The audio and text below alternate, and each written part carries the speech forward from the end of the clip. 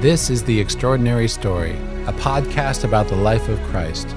Jesus Christ, God Himself, entered the confusing maze that is our world to show us who we are and to give us His cross as a ladder up and out. This is His story and ours, The Extraordinary Story. Brought to you by Ex Corde at Benedictine College in Atchison, Kansas. Written and hosted by Tom Hoops.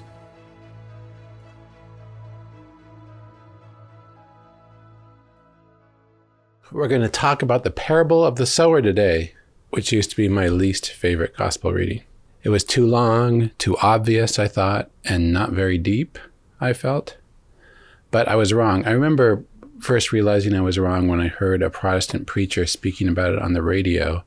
That started to change my opinion. He saw a lot more there than I had. But now that I've looked into it even more, I think there's a lot to say, and it's really kind of a pivotal parable that gives the answer to lots of parables and actually a deeper truth about Jesus Christ.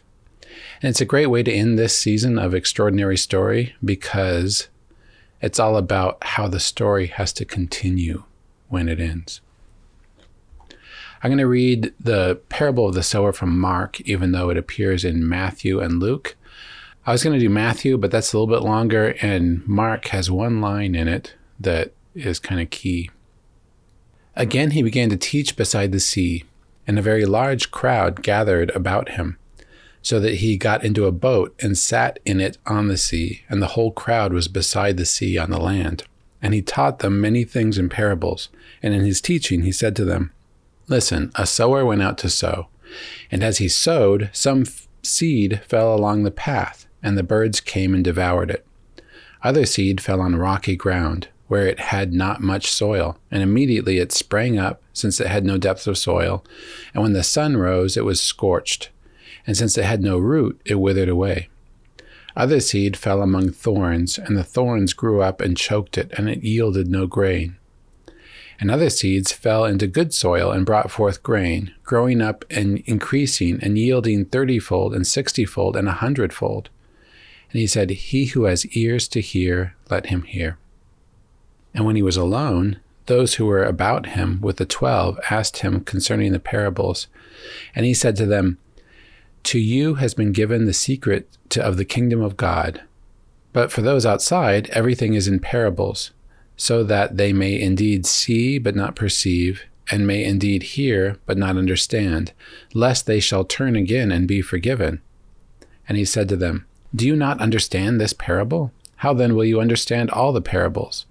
The sower sows the word, and these are the ones along the path where the word is sown. When they hear, Satan immediately comes and takes away the word which is sown in them.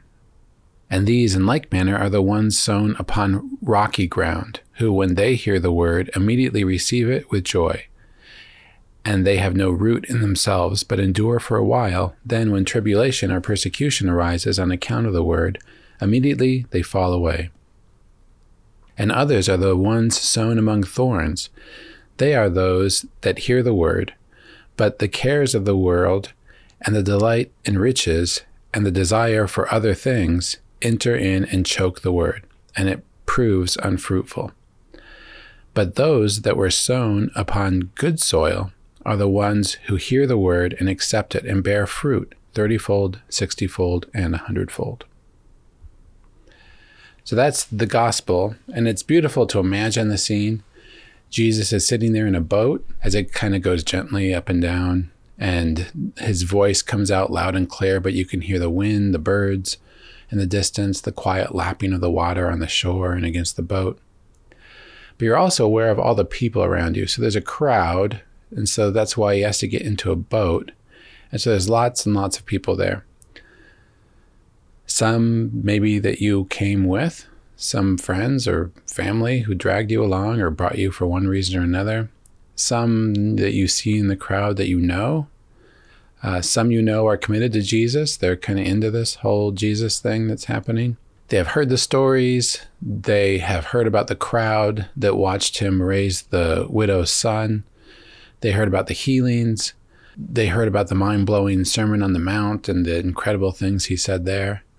Some are there because they want to find a chink in his armor. They want to figure out a way to prove that this guy is not the guy that their friends say he is or that he says he is. Others are there because they're kind of hoping maybe this is the guy who will give us a big political victory, who will overcome the Romans. But he's speaking to all of them, and he's saying the same thing to all of them, regardless of where they're coming from or who they are. And what did they expect? They maybe expected a healing. They maybe expected some kind of wonder worker thing. Or maybe they probably expected more Sermon on the Mount type stuff, more abstract teachings about how he's going to change their relationship with the law. Instead, he tells them a story. There's kind of a mesmerizing quality to it if you think about it. With this man, this great figure there on the boat, and your expectations are sky high, and instead he tells this simple little story. A farmer went out to sow. You can imagine the farmer going out to sow, and you can realize that right in front of you, you have this extraordinary person who is right now sowing the word of God right in front of you, to you. And his words are for you right now, and the question suddenly becomes, which of these kinds of people are you? Which ground are you? Are you the rocky one? Are you the weeds? Are you the thorns? Or are you the good soil? We all kind of think we're going to be the good soil, but well, we'll see. So we'll talk about 3 different aspects of the gospel. There's the story itself, briefly, then the explanation that Jesus gives as to why he speaks in parables at all, and then his explanation of the parable. So he says, a sower went out to sow, and as he sowed, some seed fell on the path, some fell on rocky ground, some fell among thorns. So the parable of the sower is about a really bad farmer, it seems. I mean, at least here in Kansas, you tend to do a lot of prep work before you plant, and you plant in a very careful way to kind of make the most of the seed that you have. You don't just toss seed everywhere by the interstate and in the rocks and in the weeds. I don't know exactly what the sowing practices were in ancient Israel. Maybe he's referring to some kind of method that they have. I've heard a little bit about how they may have done it in a different way there. But at any rate, he's a kind of sower who doesn't mind wasting seed. And he's not worried about wasting seed now. He's telling all these people the same message, whether they're going to accept it or not. So there are 3 ways Jesus Christ goes out to sow in our day, and he still goes out to sow. And we hear the word of God through the scripture, which is what the extraordinary story is all about, but also through the teaching of the church, which I try to bring in as well. And also through our daily life when we experience things and kind of look over them with Jesus Christ in prayer. So through scripture, through tradition and the church, and through our daily life. So scripture, I don't know where you encounter scripture. I listen to the Bible in a Year podcast. I read the office. I listen at Mass, or more often, the Bible in a Year podcast goes in one ear and out the other. The reading at Mass, sometimes I'd be hard pressed to tell you what the gospel was or what the first reading was at the end of Mass. And I have scripture in my home, but I don't necessarily pick it up much to read. And where do we hear the church's teaching? I probably hear it more than you do because I'm here at Benedictine College and I talk to theology professors who are always working on telling people the teaching of the church. But even for me, I know if I'm ever asked, why does the church teach that marriage is only between a man and a woman? I have to stop and think about it. What does the church teach and why? If somebody asks me, why is the church against cloning? I have to stop and think about it and remind myself why. And as I've said before, if somebody asks me, why does the church say that people have to be baptized? I mean, the church also says that you're not necessarily lost if you're not baptized, right? Doesn't it say that? So why do people have to be baptized at all? I kind of have to stop and think about that. And these are all basic church teachings that we don't know very well. And then to hear Jesus speaking through the events of your life means you have to have a daily discussion with Jesus, a daily meditation where you look at what's happened in your life and try to put it in some perspective with Jesus. And I know after doing this for many years, I still find myself thinking about what happened during the day and wondering, what the heck was that all about? Why is that okay? What does it mean? So Jesus is constantly sowing his seed in our own lives, and we're constantly receiving it in not the greatest way. He surrounds us with scripture. He has the teaching of the church literally a thumb twitch away if we have a smartphone. He has tabernacles all over the country waiting for us to come in and have him ask us questions like he did in the temple. Well, St. John Chrysostom said that even in his time, the greater portion of the seed is lost. But it's not the fault of the sower that it's lost. It's the fault of we who are receiving it. Jesus telling the parables themselves are an instance of him sowing the seed. This is like a very meta thing where he's saying a sower went out to sow, and at the same time he is the sower who is sowing. And the apostles later take him aside and ask, okay, what does this mean? So something becomes very clear at the beginning here of Jesus' ministry, and that's that he is going to have a different relationship with these 12 apostles, with his inner circle, than he's going to have with the people in general. I've listened to a lot of Protestant preachers talking about this parable, and they all have a really great understanding of it, a lot better than the Catholic homilists that I've listened to about it. But one thing they miss, and that frankly Catholics often miss, is that Jesus does the same thing today. There's all of us out there in the crowd, but then there's the 12, there's the apostles, there's in our day the successors to the apostles, the bishops, the teaching authority of the church. So the people in the big crowd hear one thing, but then these 12 are given a privileged understanding of it that it's now their job to bring to the rest of us. It's a huge blessing for us in the Catholic Church because it kind of locks doctrine down. The Catechism says, to proclaim the faith and to plant his reign, Christ sends his apostles and their successors. He gives them a share in his own mission. From him they receive the power to act in his person. The bishops established by the Holy Spirit succeed the apostles. They are the visible source and foundation of unity in their own particular churches. So lay people have our role. I'm a lay person who teaches CCD and am right now speaking to you about Jesus Christ. But when I can, I quote the authorities, the bishops who followed this in succession to the apostles down to our own day, especially the fathers of the church, the doctors of the church like St. John Chrysostom, Augustine, and others. And he says in our reading something very strange that I think the magisterium is the solution for.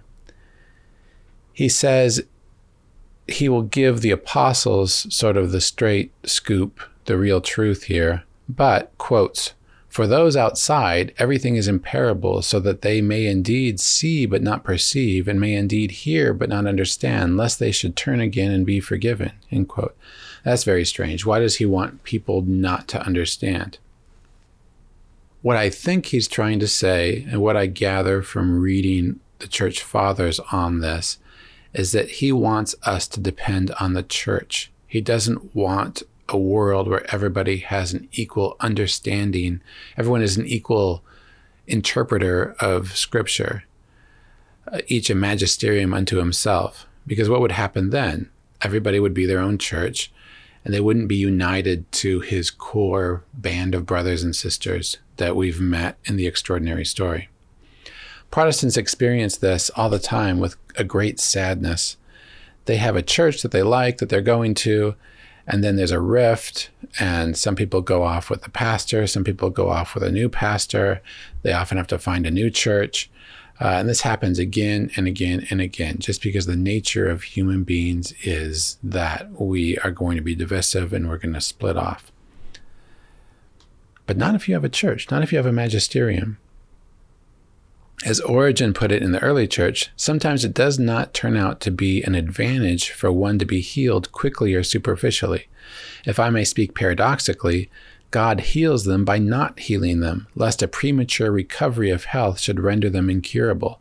If the forgiveness of their sins were too easily obtained, they would fall again into the same disorder of sin, which they imagined could be cured without any difficulty." End quote. So he doesn't want us to be cured without a solid rehabilitation program in place. And the way you get a solid rehabilitation program is in a church with a magisterium. So we have a church that we turn to, and the apostles on our behalf get great answers. And the answer they get here, first of all, is, "Do you not understand this parable? How then will you understand all the parables?" So this parable is a good way, it's a kind of a way to enter into all the parables. It's a key somehow to all the parables, according to Jesus.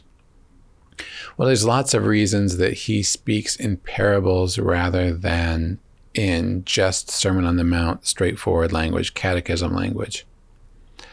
One is the thing that you hear in writing classes: showing is better than telling. You've heard this saying, the medium is the message. So if a guy dresses up in a clown suit and says, "I love you," that's going to be very different than if he dresses up and takes you to a restaurant and goes down on one knee and says, "I love you." Somebody texting, "Love you, babe," is very different from somebody writing in a letter, "I love you, let me count the reasons why." So the medium, the way something is said, conveys something of what the content of the message is. So by telling us these things in parables, Jesus is telling us that the whole order of the universe is speaking of his truth. He's telling us that this story will unfold itself in our lives in various ways. He's telling us that he's really experienced in the actions of real life, not in books, not in abstract language only. The parables are more visual. They're more memorable because they're visual. They also have a more expansive meaning. They'll mean one thing for you today when you kind of go line by line through a parable. And then if you look at it 3 years from now, it's going to mean something totally different to you. They have a flexible meaning. Sometimes you're going to read it and you're going to say, "Oh my gosh, this is about the fact that I have too many weeds in my life." Sometimes you're going to read it and you're going to say, "Oh my gosh, this is about the fact that I'm not sowing Christ's seed in enough places." They also work on different levels. This parable is all about evangelization. It's also all about service. It's also all about hard work. It's also all about taking your task for Jesus seriously. It's also all about the incarnation, how God became man in order to sow his word. It's also about receiving the word. It's also about preparing our hearts before receiving the word. So he tells in this one compact story all of these different things that can unfold for us as we read them year after year. Anyway, so he gets specific about his explanation. He says, "The seed sown on the path is the one who hears the word of the kingdom without understanding it, and the evil one comes and steals away what was sown in his heart." So like I said, God speaks to us in scripture, the church's teaching, in our life circumstance, but often those things go in one ear and out the other. Often we don't stop and pay attention. Often we're on the road to something else. So the seed comes to us, but we're too determined. We have our own agenda. We're on our own pathway to our own destination, and we don't stop to consider another destination. I think of this as, there's the dad who wants to get you on your family vacation as fast as possible to the campground, and he's not going to stop and see the cool thing that you're passing. But apart from a literal destination on a trip, St. Rabanus Maurus, a 9th century archbishop who we've heard from before, says, "The wayside is the mind trodden and hardened by the continual passage of evil thoughts." We're distracted, in other words. We're hardened by too many unworthy thoughts that have kind of traveled the path of our brain. Bad entertainment, gossipy conversations, salacious and other thoughts. Christ is supposed to be the destination of our life, the center of our life, the source and summit of our life. But we kind of shove him beside on the wayside and do something else instead. The timelessness of the Gospels is remarkable, I think, the way they're able to apply to various time periods. In one of the Gospels, he says, as he sowed, some seeds fell on the path and the birds came and ate it up. And he later says the birds are demons.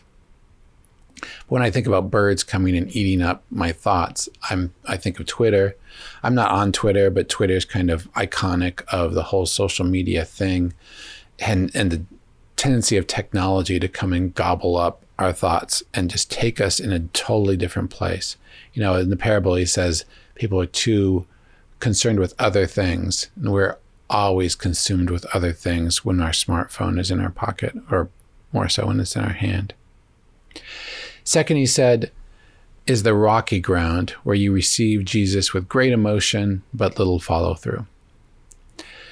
These people have no root, so the faith lasts only for a time. When some tribulation or persecution comes, we fall away or get scorched by the sun. According to our friend, Saint Rabanus Maurus, the rocky ground is the hardness of the self-willed mind, he said. So it's the people who are making it too much about us. We love thinking holy thoughts. We love wholesomeness. Hallmark movies touch our hearts. We like Mass a lot, maybe. We like glory and praise music, if that's our thing, or we love the austerity of the old Mass, if that's our thing. It makes us feel sweet and elevated and holy and awestruck. But in all these cases, what we're doing is we're loving something for the way it makes us feel. And we're falling into the trap of sort of the morality of our time, which Robert Bellah calls expressive individualism, where it's all about us and our expression of who we are. Or Alistair McIntyre calls it emotivism, where any one of our moral thoughts, if I say murder is wrong, what I'm really saying is that I oppose murder, right?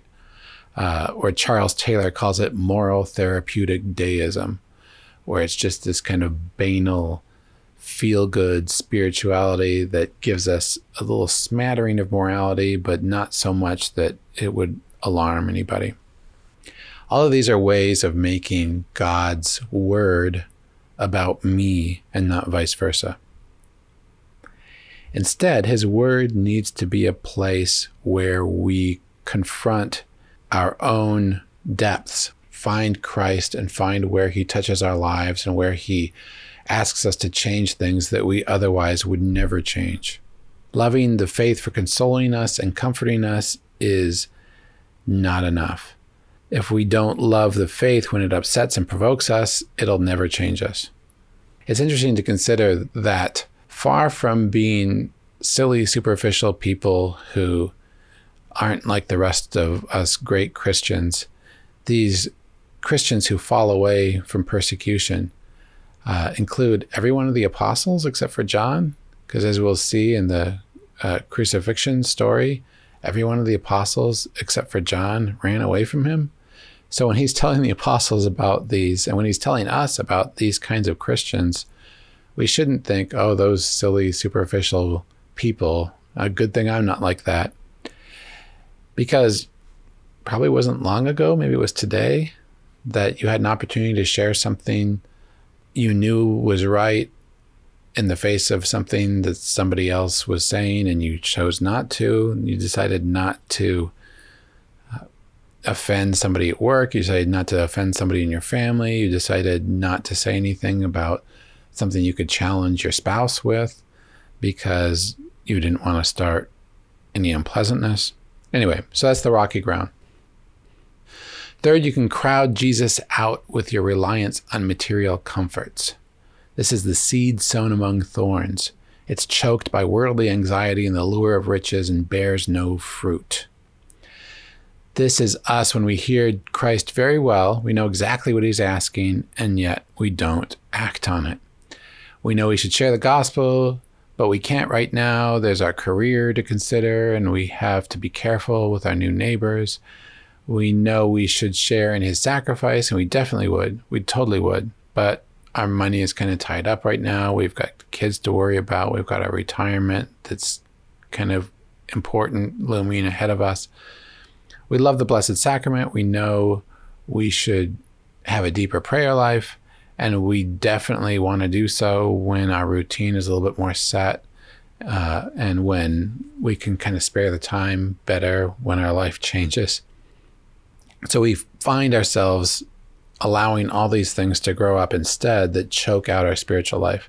We become obsessed with sports news, because sports is a great way to have like kind of small, vicarious, exciting things that you participate in and move on from. The latest atrocity, maybe we like reading the news, the latest crazy thing that happened, the latest celebrity gossip. It's fascinating to hear what these people are up to and what they're doing. Or spending time looking at things to buy, either like a technological gadget or clothing or whatever it is that we like to surf Amazon for. In fact, I think it's true that it's harder to keep your faith when you're materially complacent than it is to keep your faith when you're persecuted. I think history kind of bears this out. People who suffer persecution tend to try to grab onto their faith a little more tightly and say, how dare you? This is mine. I'm not going to give it up. Whereas if you just move into a new neighborhood and you don't want to alarm the neighbors, that's easy to kind of drop your faith a little bit and not insist on things and try to get along. But next comes the good news in Jesus' explanation, and that is that the seed sown on rich soil is the one who hears the word and understands it, who indeed bears fruit and yields 60 or 30 or 100-fold, which apparently is a really, really good yield for seed. It certainly was in the ancient times. And kind of boning up for this particular episode, people kept saying that the typical thing is 7-fold, or as somebody else said it was 10. Somebody said it was like 12 to 15. So I don't know if these people actually know what it is, but I think 30, 60, and 100 is meant to be an impressive yield. So if you think, oh my gosh, I'm only a 30-fold guy at best, well, 30-fold is not bad at all, right? Soil in the parable can't change itself, but St. John Chrysostom says that we can change our, quotes, soil. Quote, with mind and doctrines, it is possible that the rocky be made rich soil, and the way should no more be trodden upon, and that the thorns should be eradicated, end quote. So it's pretty clear how to do this. The way to do it is to make God's word your destination, not something that's falling on the wayside. To practice accepting suffering and setbacks for Jesus without fleeing, and breaking up the rocks in your heart that keep Jesus' roots from sinking deep. The way to fight thorns, I think, is first of all by pulling them out. If you're wasting your time watching Simpson reruns, I don't know, maybe watch fewer of them. So pull the thorns out. The other way to do that is to make the main plant grow bigger. You can either get rid of the weeds, or you can just focus on making the 30-fold go to 60-fold, and that will do the same thing. Actually, the best thing to do to prepare your soil is to go out and sow. You know, the more you tell people about the truths of the faith, the more it will open your own heart to the truths of the faith. You don't have to be weird about it. I mean, you can just talk about how great confession was for you. You can talk about how, you know, what beauty, goodness, or truth you've discovered and what it has to do with your faith. And so the way Jesus does, I think this is very much a parable about evangelization. And many of us want to pick who we evangelize to, saying, well, I'm not going to talk to that guy about the faith because that guy's not going to care. Well, you know what? Waste the seed. Talk to that guy about the faith. And what you'll find, the more you do this, is that people who, the last people you would have expected to be into the faith will have richer soil, more ready for you. And some of the people who you expected would totally be on board will be the ones who have the rocky soil or who don't participate at all. But Jesus isn't naive. He knows that a lot of people are not going to take him up on this offer. Many of us will let the cares of the world, the superficialities of life, and the glamour of evil nullify all of his good work. As he says in one of the Sower Gospels, "Gross is the heart of this people. They will hardly hear with their ears. They have closed their eyes," end quote. I love that metaphor, that his tendency, he says, to say those who have ears ought to hear. He seems to be saying that we have the ability to hear him before he even speaks to us. So some of us we've been prepared already, and we're kind of making a choice to tune in or not. So he's saying, tune in. But it says a lot about who Jesus is, that he risked all of this anyway, that despite knowing what we were going to do with his word, he gave it to us anyway. Remember, through Adam and Eve, our family rejected him a long time ago. And all of this is just a slow motion process of having us unhook from our faithless forebears and kind of graft ourselves onto him instead. A lot of us won't do it. This is the great risk inherent in Jesus' sacrifice on the cross. Not only did he die for us, he did so with no guaranteed result. The results of his sacrifice are entirely in our hands. We can totally make his death on the cross a waste of time as regards our life. He talks about sowing the seed in all of these places, and it's hard for me not to think about the Gospel of John when he's talking about sowing the seed. The Gospel of John, remember, starts out, "In the beginning was the Word, and the Word was with God, and the Word was God, and the Word was made flesh and dwelt among us."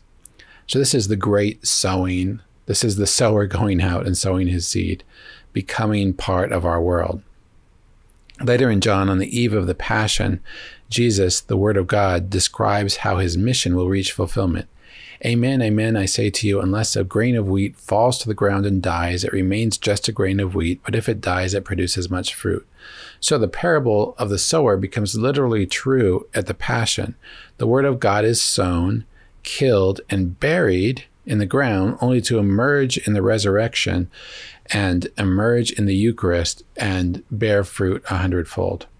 As a result of his sacrifice, we all have access to his grace if we embrace it, just as we all have access to the fruits of the earth if we use them. Jesus is the Word of God who has sown himself in our soil. He did his part. He allowed himself to be cast down from heaven to the roadways of earth, but his sacrifice is subject to our freedom. It seems almost a waste, the way the sower in the parable throws seed here and there and everywhere, and it can seem a waste for Jesus to die for people who don't notice and don't care. But for those who respond, he will give abundantly and eternally. "The rain and snow come down and do not return," says Isaiah, "till they have watered the earth, making it fertile and fruitful, giving seed to the one who sows and bread to the one who eats."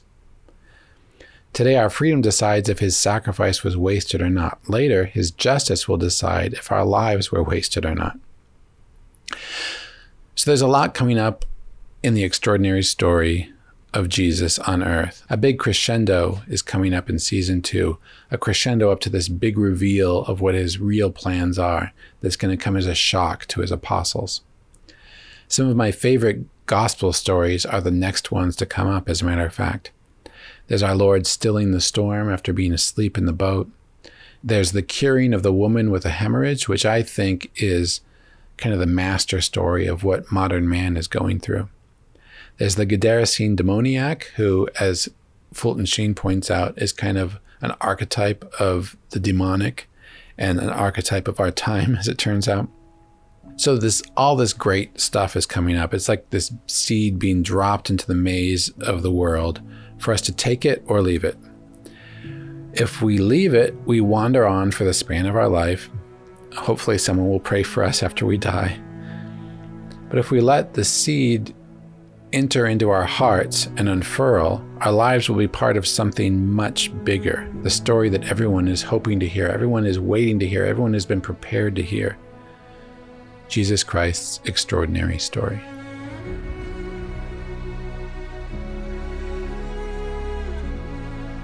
The Extraordinary Story is written by Tom Hoops and produced by Ex Corde at Benedictine College in Atchison, Kansas.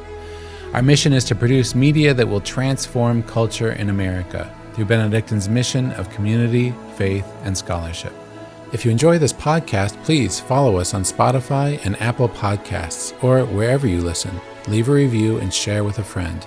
Help us tell others about the extraordinary story. Visit us at excorde.org.